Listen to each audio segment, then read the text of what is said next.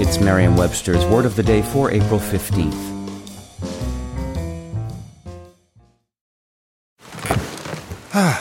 The comfort of your favorite seat is now your comfy car-selling command center, thanks to Carvana. It doesn't get any better than this. Your favorite seat's the best spot in the house. Make it even better by entering your license plate or VIN and getting a real offer in minutes. There really is no place like home. And speaking of home, Carvana will pick up your car from yours after you finalize your offer. Visit Carvana.com or download the app and sell your car from your comfy place. Today's word is deflagrate, spelled D-E-F-L-A-G-R-A-T-E.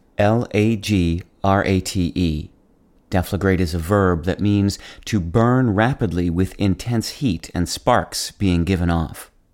It can also mean to cause something to burn in such a manner.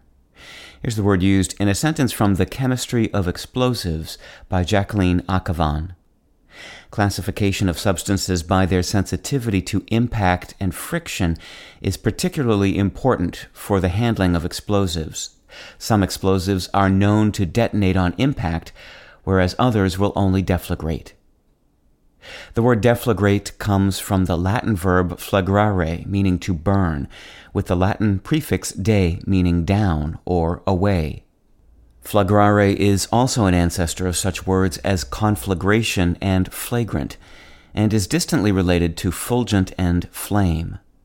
In the field of explosives, deflagrate is used to describe the burning of fuel accelerated by the expansion of gases under the pressure of containment, which causes the containing vessel to break apart.